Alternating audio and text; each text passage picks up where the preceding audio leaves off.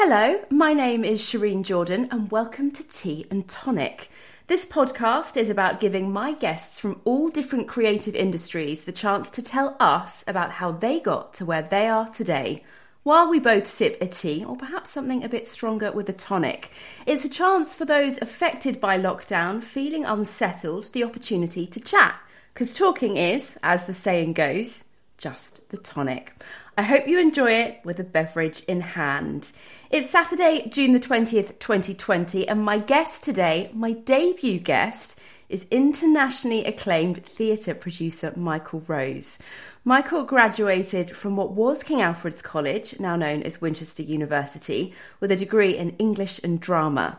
His first job was as an English and drama teacher. He first started producing shows in 1984 and formed a production company with David Morgan in 1987.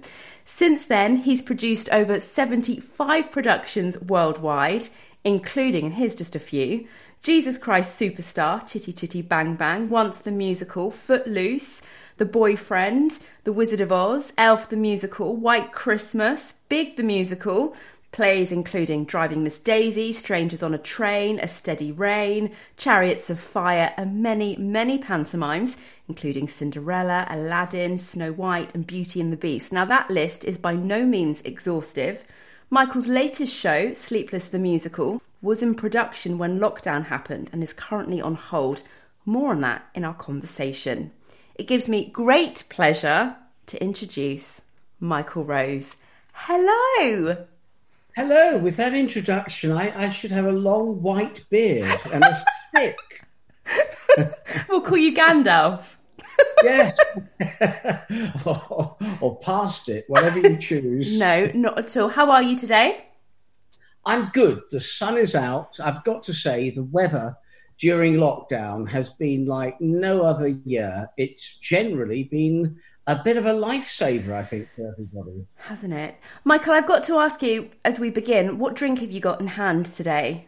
I have, and I shake. Can you hear my... I can. Can you hear my I was going to say icebergs. My ice. This is a gin and tonic with cucumber. Oh, lovely. Well, I've got the same. I've got a non-alcoholic Cedars gin and tonic. So cheers. Cheers. When I was thinking about who to chat to first, it occurred to me that actually, I don't know how you got to where you are today. Did you know when you were at uni, this was what you wanted to do? I knew when I was a child, because I can remember so clearly the teacher at, I guess, junior school saying to each of us, what do you want to be when you grow up? And I knew that I was going to be a problem, as everyone else was saying nurse or teacher or doctor or fireman. No, I came up with film star as a young child. I was going to be a film star. Now, why on earth I chose film star? Because I'm not exactly blessed with the greatest of looks in the world, but it just seemed to me as a child like entertaining people seemed to be a fun and glamorous thing to do. And I was always prancing around the rooms as a child, showing off in front of my mother and father.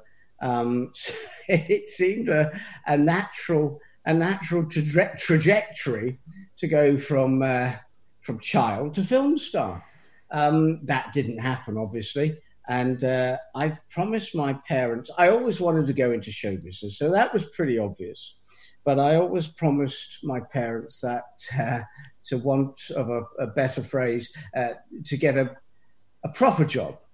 So that's why I did my degree at what is known as you say, Winchester University. Snap. And it sounds much posh. It's so posh, doesn't it? Like I had some sort of education, and then went and did a postgrad certificate in education, and then I taught for a year at a school in Cheriton Road in Winchester, and I loved every minute of it. I was only there for a year as an English and drama teacher, and they didn't actually have a drama department. And at the end of the first year, after I'd presented with the kids 3 full school productions in the big assembly hall there, or on stage at the school. The headmaster, Mr. Jenner, I think, asked me, because I gave my resignation in at the end of the year, because I did my qualifying year, and thought, well, that's me off to the streets paved in gold up in London, and off to be a film star, as I would have liked to have been as a child, obviously. I decided I wanted to go into show business, and he tried to persuade me to stay and it was very tempting, I hasten to add, in those days, by offering me a jump from what was grade 1, because it was my first year as a teacher, grade 1 teacher, to either grade 3 or grade 4. I think it must have been grade 3. And my own department. In fact, they were going to create a department for me. And boy, that was extraordinarily generous and a huge leap of faith on his part. And I turned him down.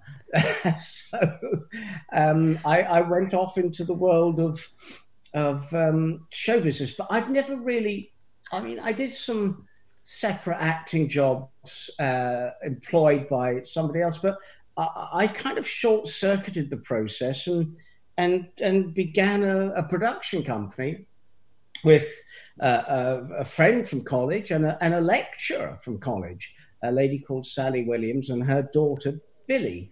And we auditioned people, and not only did we do the administration and booking of the shows around the little art centres that used to exist, or maybe still exist in Hampshire, we performed in it as well. So I got the best of both worlds, because I'm a terrible control freak, as you probably know.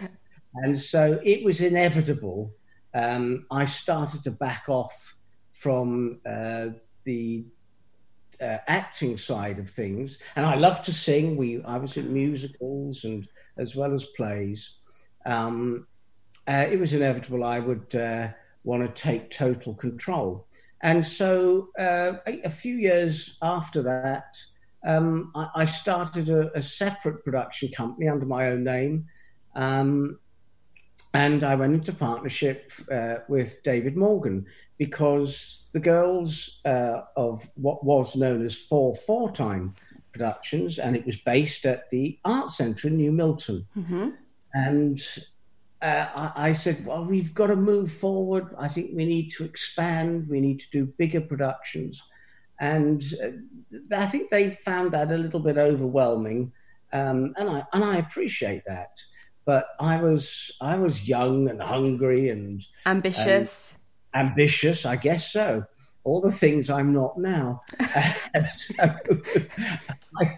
I left and set up with David, and our first production on what would be known as a number 1 scale tour was Sandy Wilson's The Boyfriend. Mm-hmm. Now, I wasn't in that, thank goodness, but David Morgan, who used to be known as David Morgan Young and is now known as Morgan Young,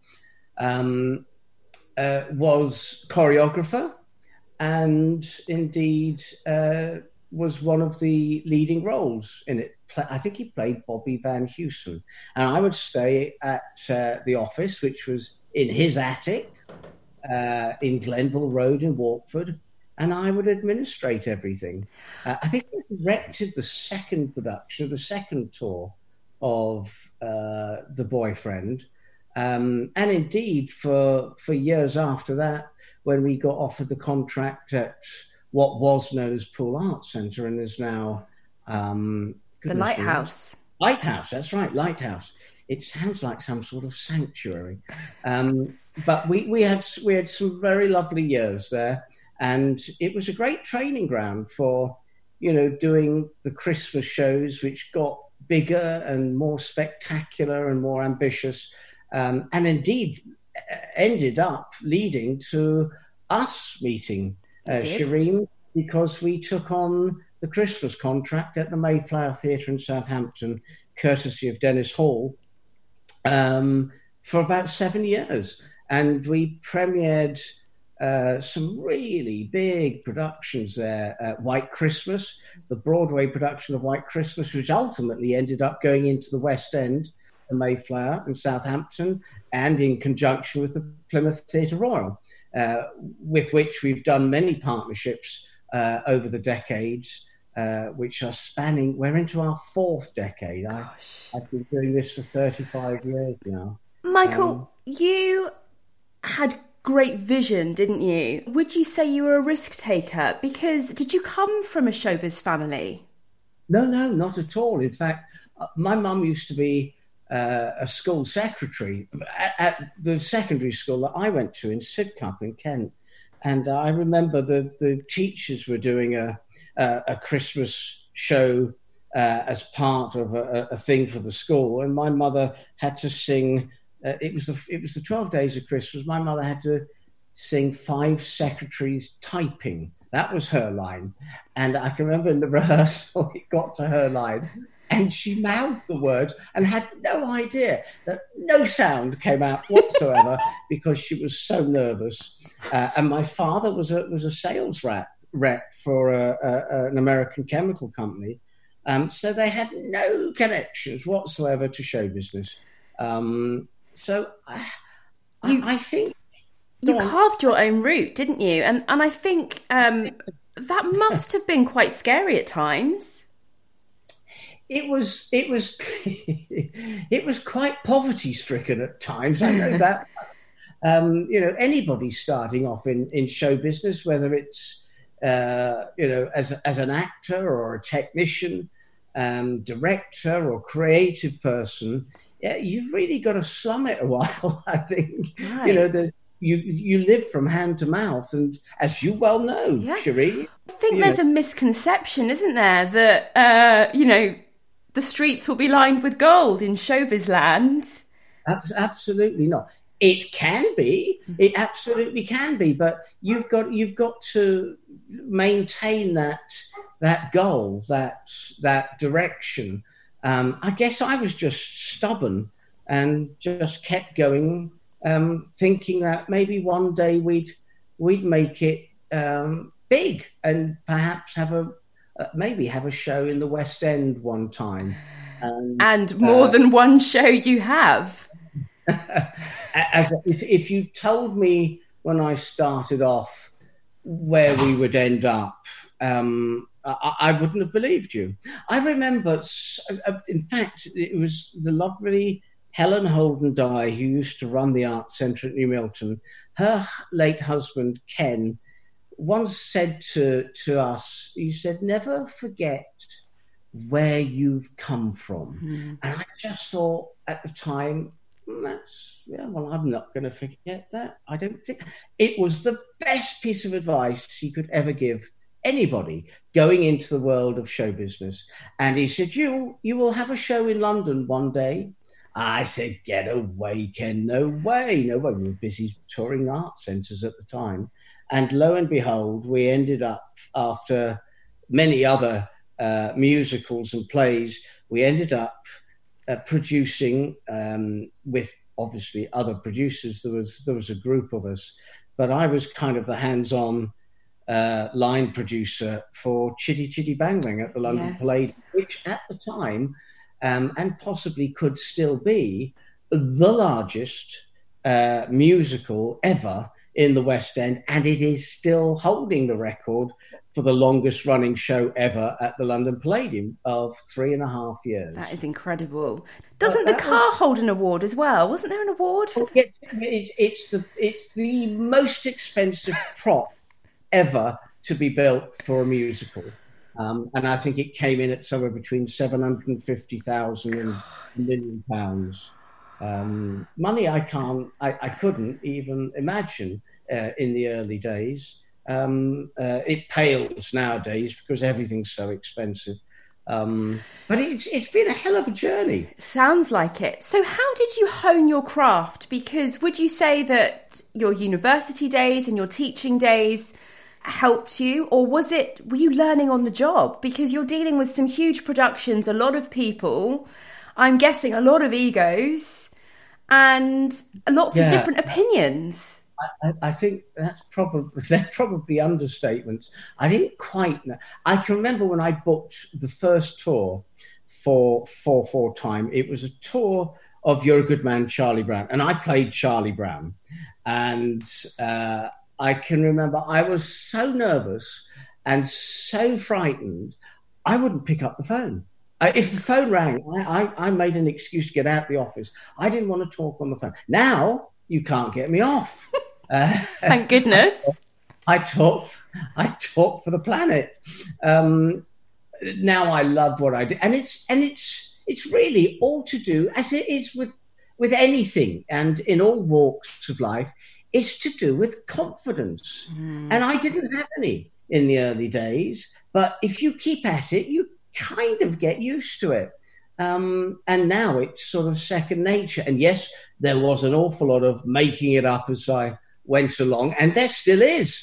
Anybody that tells you that they know everything about show business, they're lying to you.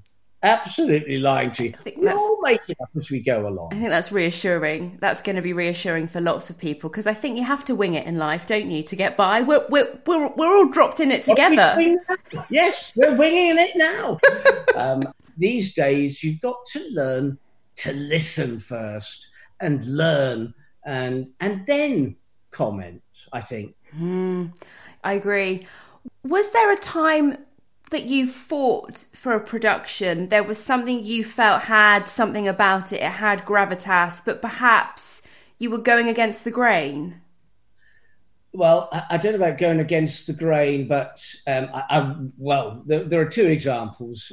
One is current and one is back in 2002, which was Chitty itself. But that started way back 10 years before that. I came up with an idea, I hasten to add, an original idea to make the Chitty movie into a stage musical. Now, that wasn't a huge leap of imagination by any stretch, because it was already a stage movie.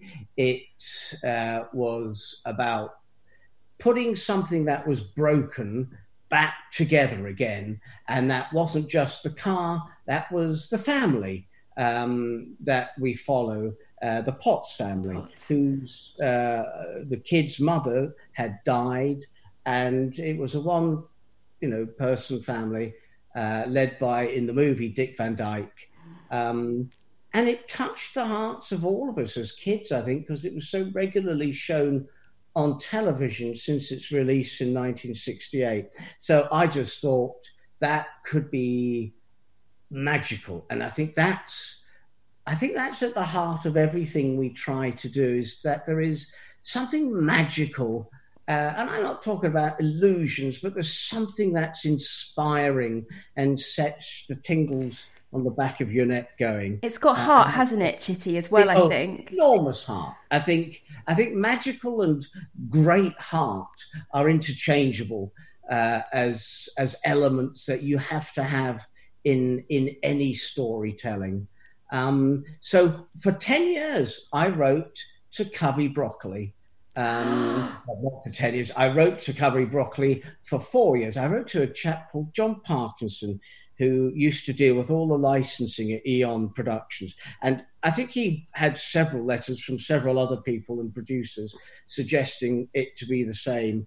And then for some reason, that was right, we got asked to co-produce a musical written by Dana Broccoli, who was Cubby's wife. Now, Cubby passed away, sadly, in 1996.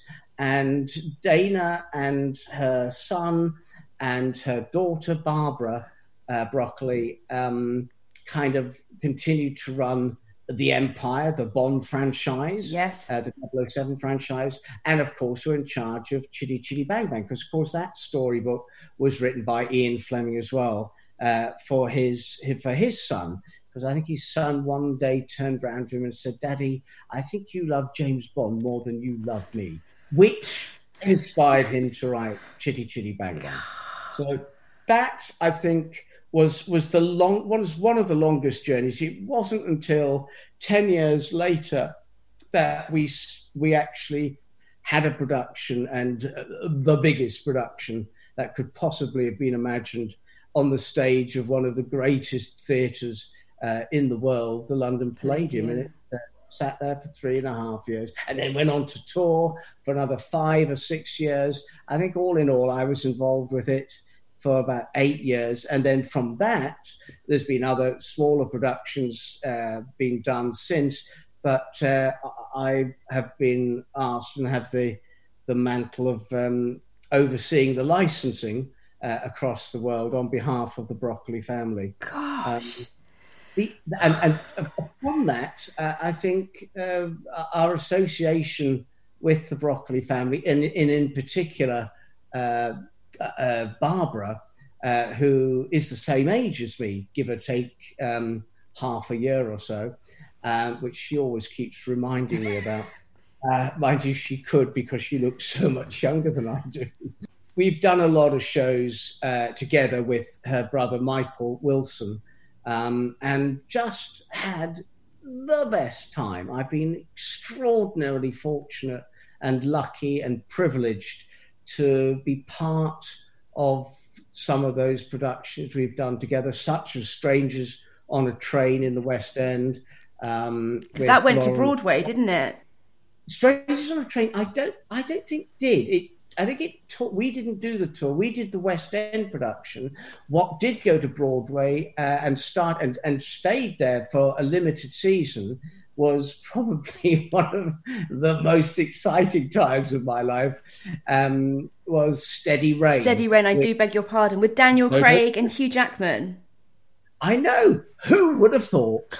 I mean, can you imagine a young boy that wanted to be a film star when he was a child, ending up working with two of the biggest movie stars in the world at the time in a play? It was just a two-hander play, but of course, in keeping with everything that Barbara and Michael do, it was not cheap, and it was so classy and big. I remember the set was just beautiful and atmospheric.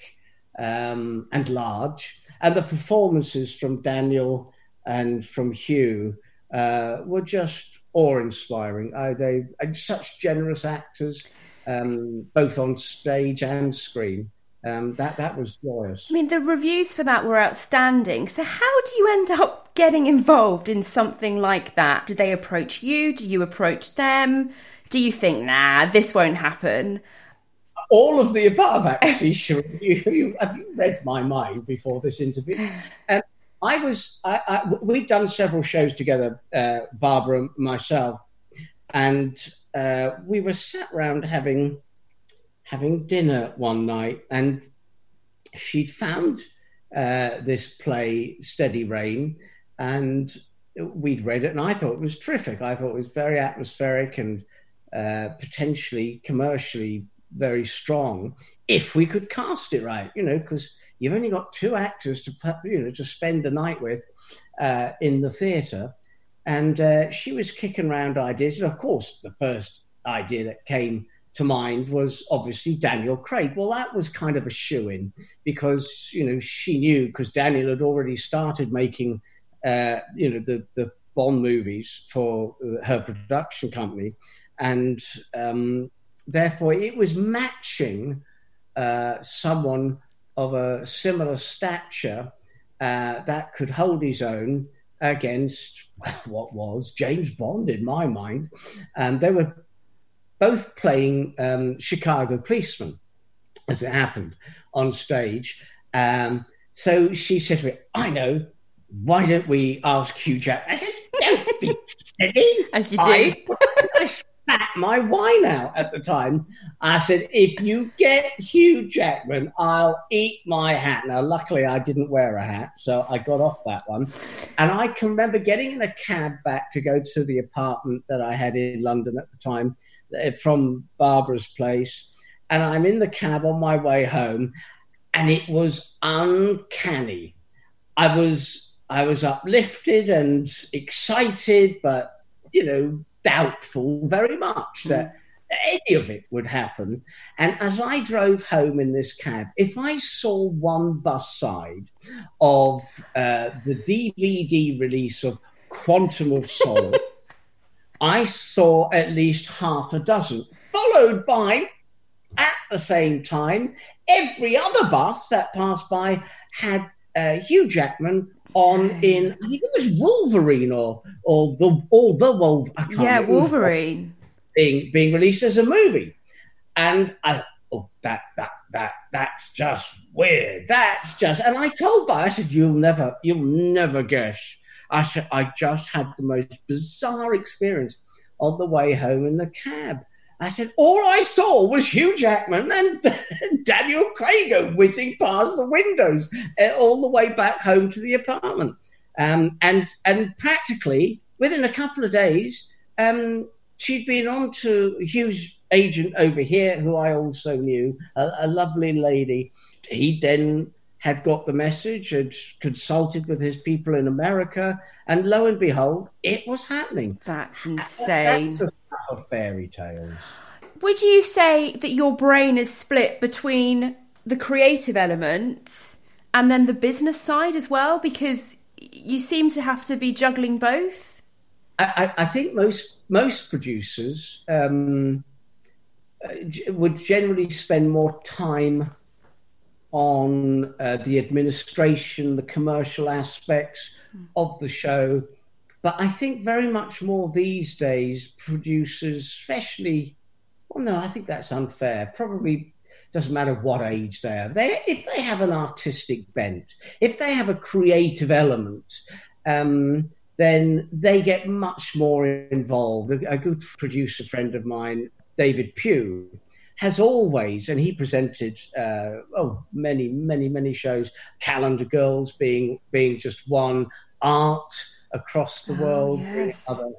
He loves to get involved creatively and artistically, and he has a fantastic eye for it. Barbara and Michael are exactly the same. They are producers, but have enormous input into not only the script that is being created, but if it already exists, the creative elements of the show. And of course, producers always engage the creative team. So you've actually got to have an eye on both aspects, I guess. If like me, you just like to control and get involved and get excited about all aspects of production. And does the industry still excite you? Do you still get that feeling ahead of a show, of a production? I do. I try not to, because it sometimes skewers the reality of what may lie ahead. But I'm passionate about what we do, because especially at the moment when the theatres have been closed down in historical times for a period that has never existed before. We've never, ever had theatres closed for this long. And indeed, at the moment, we're reading that they may continue to stay closed until next year. Well, that's not going to happen. I'm not going to let that happen.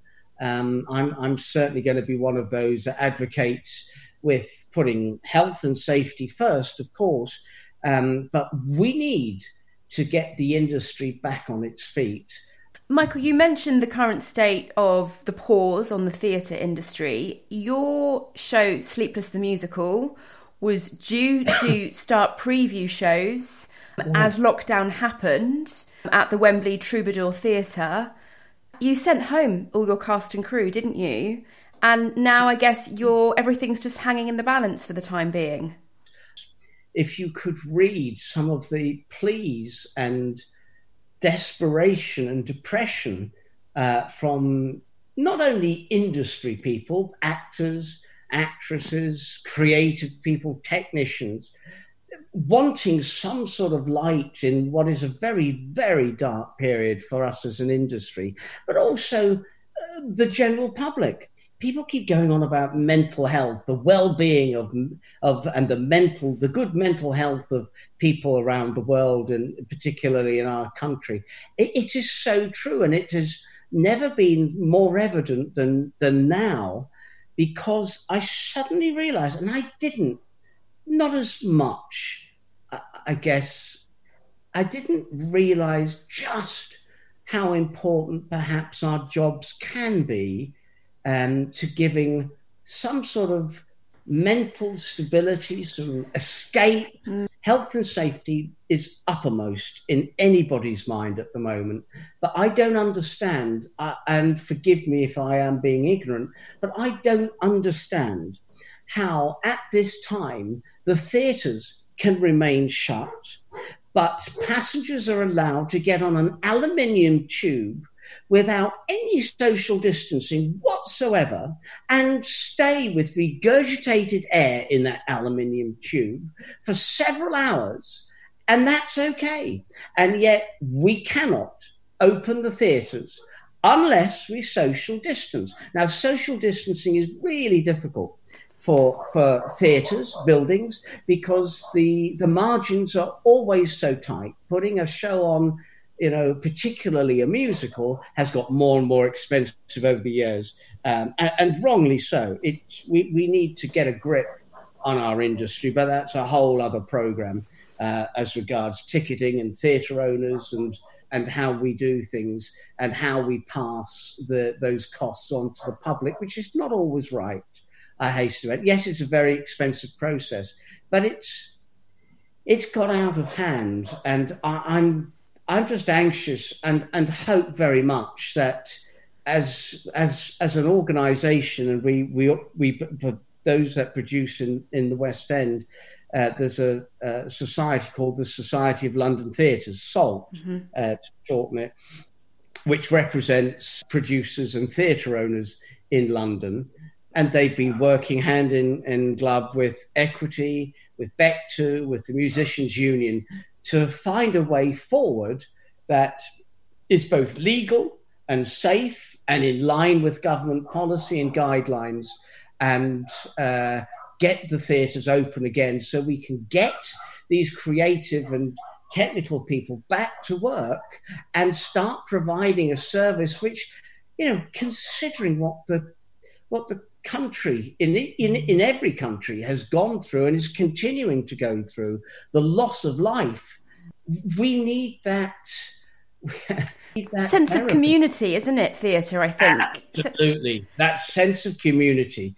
To watch a play on television, as I think you and I discussed just the other day, is one thing, but it does not fulfill the emotional feeling that you get when you're surrounded by, like people watching a story unfold, whether it be a musical or a play or a ballet or a dance show or an opera.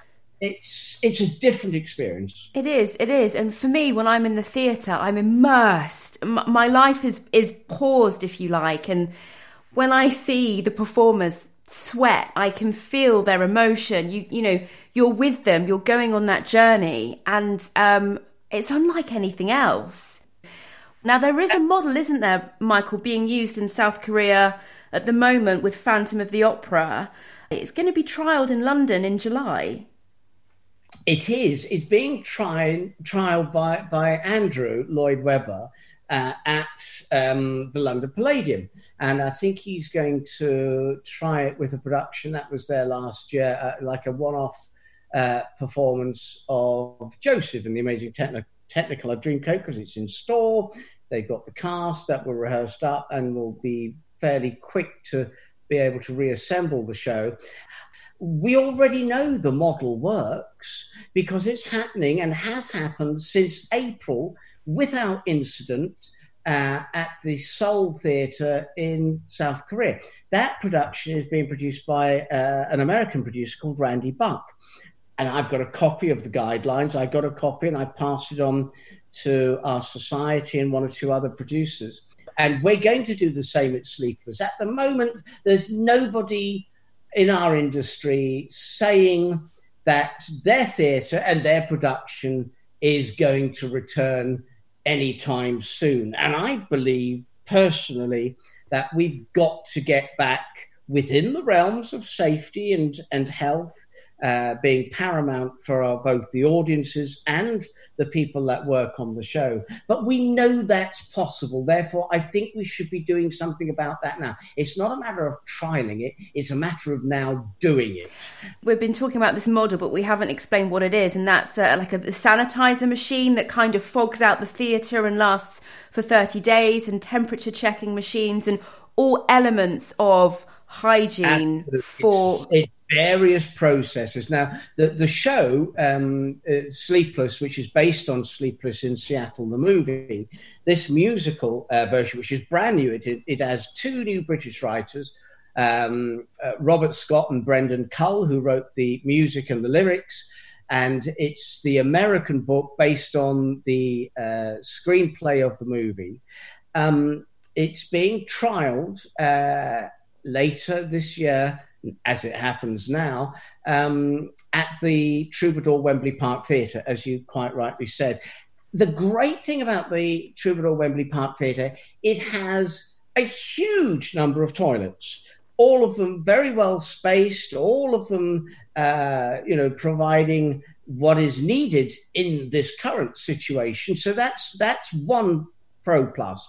The other thing it has is an enormous foyer, so people are not crammed in. It has an enormous roof space, so you're not breathing regurgitated air. It's fresh air that's coming into the building, and it has sufficient seats that if we do have to socially distance, we can do it with some sort of ability to, if not make money, but certainly to get close to breaking even. But that's not the point of what I want to achieve. The point is to re-establish the industry and to give people back confidence and to get people back to work, quite frankly. You mentioned your upbringing, Michael. What did your family make then of you entering this industry? That, and a lot of people think that you need to come from a dynasty of showbiz generations, if you like, to make it. And you broke the mould there. Yeah, well, you could say that on many levels. When I was, for a brief time, an actor, my mum and dad used to love coming to see the shows and me on stage. I don't profess to have been particularly fabulous at it, but they loved to see it. It was their kid on stage and hopefully getting the lines right and missing the furniture. From college or from school to college to going into it as a profession. I know they were disappointed. At least my mum always says, she's no longer with us. I lost my mum to dementia a few years ago. I'm sorry. Which was probably one of the most cruelest things to watch. My mum was a great advisor in as much that despite what I may have thought, she'd always, if I asked her, tell me the truth. And it was very blunt and it was never dressed up. And it necessarily wasn't always the answer I wanted. But I know it was the truth. And I wasn't being spun a line. And that was very useful. They were a little disappointed when I left the acting side of things to become more in control as a producer. And I can remember her for the first time ever mentioning it. So, I miss you being on stage. I said, but Mum, I am still on stage. You see the colour of those shoes that girl's wearing there in the chorus? I am responsible for those shoes not being black, but being the same colour as her frock. I said, that was something I asked to have happen. And I said, the people that created the scenery, the people that do the lighting design, I said, I brought those people together. So what you're watching is part of me on stage, but, with the cooperation and the talents of the individual designers, creative people, actors, who then embellish and take it to a whole new level. I just put them together. And if you like, I buy the paint, somebody else puts it on the wall. Amazing. And do you try to surround yourself with a good team of people? Would you say that's important in your line of work, to have trustworthy people that will give you their honest opinions? And I do. I think I'm very loyal. Both David and I, when we're doing shows, whether it be on Broadway or in the West End or provincially, we do tend to pick from the same tree.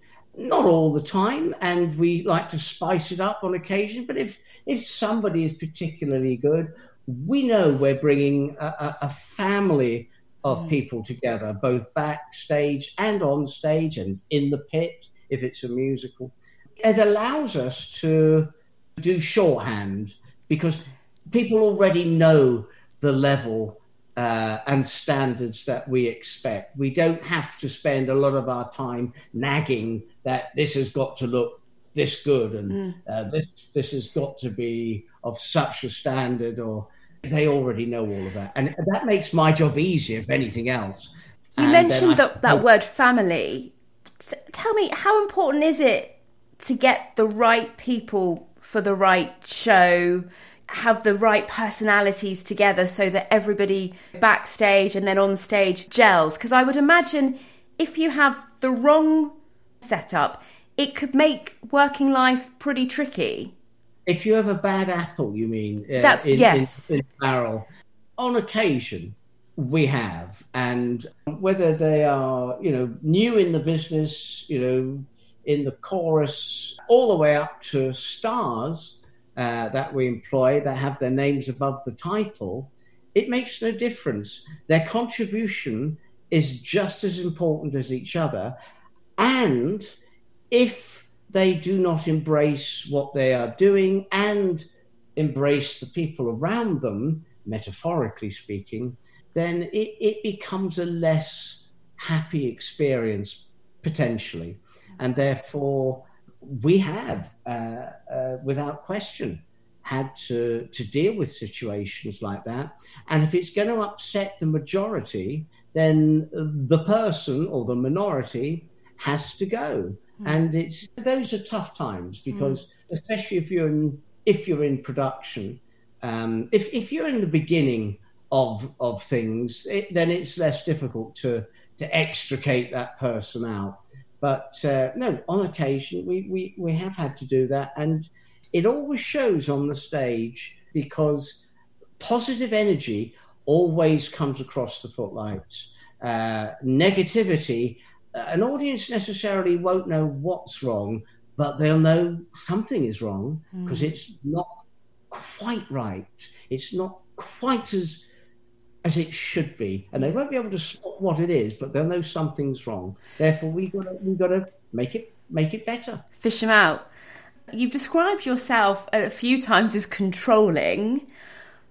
I'm guessing, though, you must have a lot of resilience, because there must have been a number of times where you've had setbacks, or like you mentioned earlier, Chitty took you years to kind of bring to fruition. These shows aren't just an instant, let's do that show and 3 months later it's on the stage. Would you say that resilience is something that you've learned or got better at as time's gone on? Resilience comes from experience. And not all of those experiences are positive. We've had occasion when we've teamed up with a co-producer, and that particular co-producer has not done what they've either promised or indeed contracted to do. And we've had to step in on occasion to make up that gap. And that impacts on occasion hugely, both emotionally and financially, and that takes time to recover from those sort of things. And we have had our fair share of things that have gone wrong, as everybody does in life, no matter what they do. Life is not perfect, and the sooner that you wake up and smell the coffee, as far as that's concerned, the better. You've just got to make the best of whatever the situation may be. I think you've got to be honest as far as you possibly can. Sometimes we have to keep things secret. We don't need to share that we're on the brink of disaster, we need to be in the background fixing that so-called edge of the brink or brink of the mountain that we're about to drop off, and then maybe share later, because people have their jobs to do, and our job is to take away as much of the distractions for the people we employ so that they can do the very best job that they can do.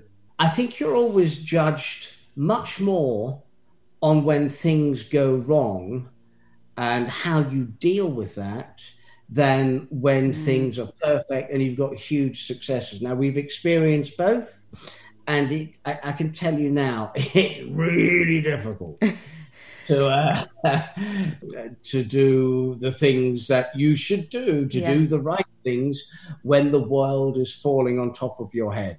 It's really tough. But that's what being an adult is about. And it's so much easier when you've got a big fat hit on your hands to be kind, to be generous, to be, happy and smiling and all the rest of it. That's easy. That's easy. I think you hit the nail on the head there, actually, with a lot of things about life and society. You hit the nail on the head. When life is going well and everything's good and you have, health and happiness and finances and abundance, it's easier to be a good person, isn't it? And to give. Absolutely. And so life at the moment is a prime example of that. It's a little microcosm at the moment. And you look at some of these wonderful stories we've heard about, we've read about, we've, watched on TV or listened to, that people have been incredibly generous and kind and brave and sacrificing. I just wish I fitted into any of that because your heart goes out. That is where we learn. And that's when I say to myself, I've got to be. It makes you want to be a better person. It does. This is what I mean. There's always a silver lining to every disaster. And I really hope from what's going on at the moment, and we will, like all things, this too will pass.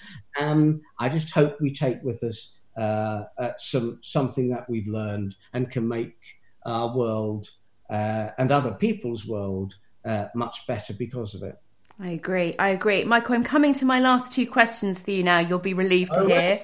So that you can go and enjoy the rest of your gin and tonic in peace in the sun before we lose the day. How do you relax? Well, I have a place. I'm very lucky to have been able to have a place abroad in Spain. And I said up until about 6 or 7 years ago, we really didn't have a hobby. Our work was our life, and only because it doesn't feel like work. We're very lucky from that point of view, where we feel very privileged. I bought a speedboat, and it's called Mama Rose, and it's moored down in Spain, and I have but the best time. And of course, it's all show business again. When we have guests at the villa, we go out on the boat, we go down to Mama Rose, and it's, of course, got a big sound system on it. As we leave the harbour, we go out on a certain theme tune, because I always think every life has got to have its underscore. Okay. So, I am that film. So you see, I have lived up to my childhood dream. I have my underscore as I'm driving a Mama Rose out into the Mediterranean with guests, with a fridge filled full of wine and food. And that's how I relax. That sounds dreamlike. I used to powerboat race when I was a kid. And I was second when I was doing my A-levels. And before I went to college, I was the co-pilot on these powerboat races around the coast. It sounds terribly butch for me, I know. And, I didn't think you were such an adrenaline junkie. I am. And I fell out once and went over the top of the boat behind. This is at some speed. I went over the front of that. And as I fell down the side, the propeller on the boat behind us scooped the top of my foot away. And it wasn't till I sort of came to the surface and was floating waving my hands frantically at these boats approach me to let them know I'd fallen overboard. I always used to wear canvas shoes to give me some grip because I had to move backwards and forwards from the front to the back, depending how calm the water was and how deep the prop had to be in the water to give us more propulsion and speed. And as my two legs floated up to the surface, I noticed I'd lost one of my canvas shoes on my right foot. I thought, oh, well, that's a bugger, isn't it? And then I thought, oh, I can see all the bones in my foot. Oh, no. So I don't know how I got onto this subject, but that started my love of being in a boat. Okay. And anyway, they stitched. I went to Hillingdon Hospital, I think it was at the time, because this was an inshore speed race. They were normally offshore. I used to water ski in the water ski races around the coast as well.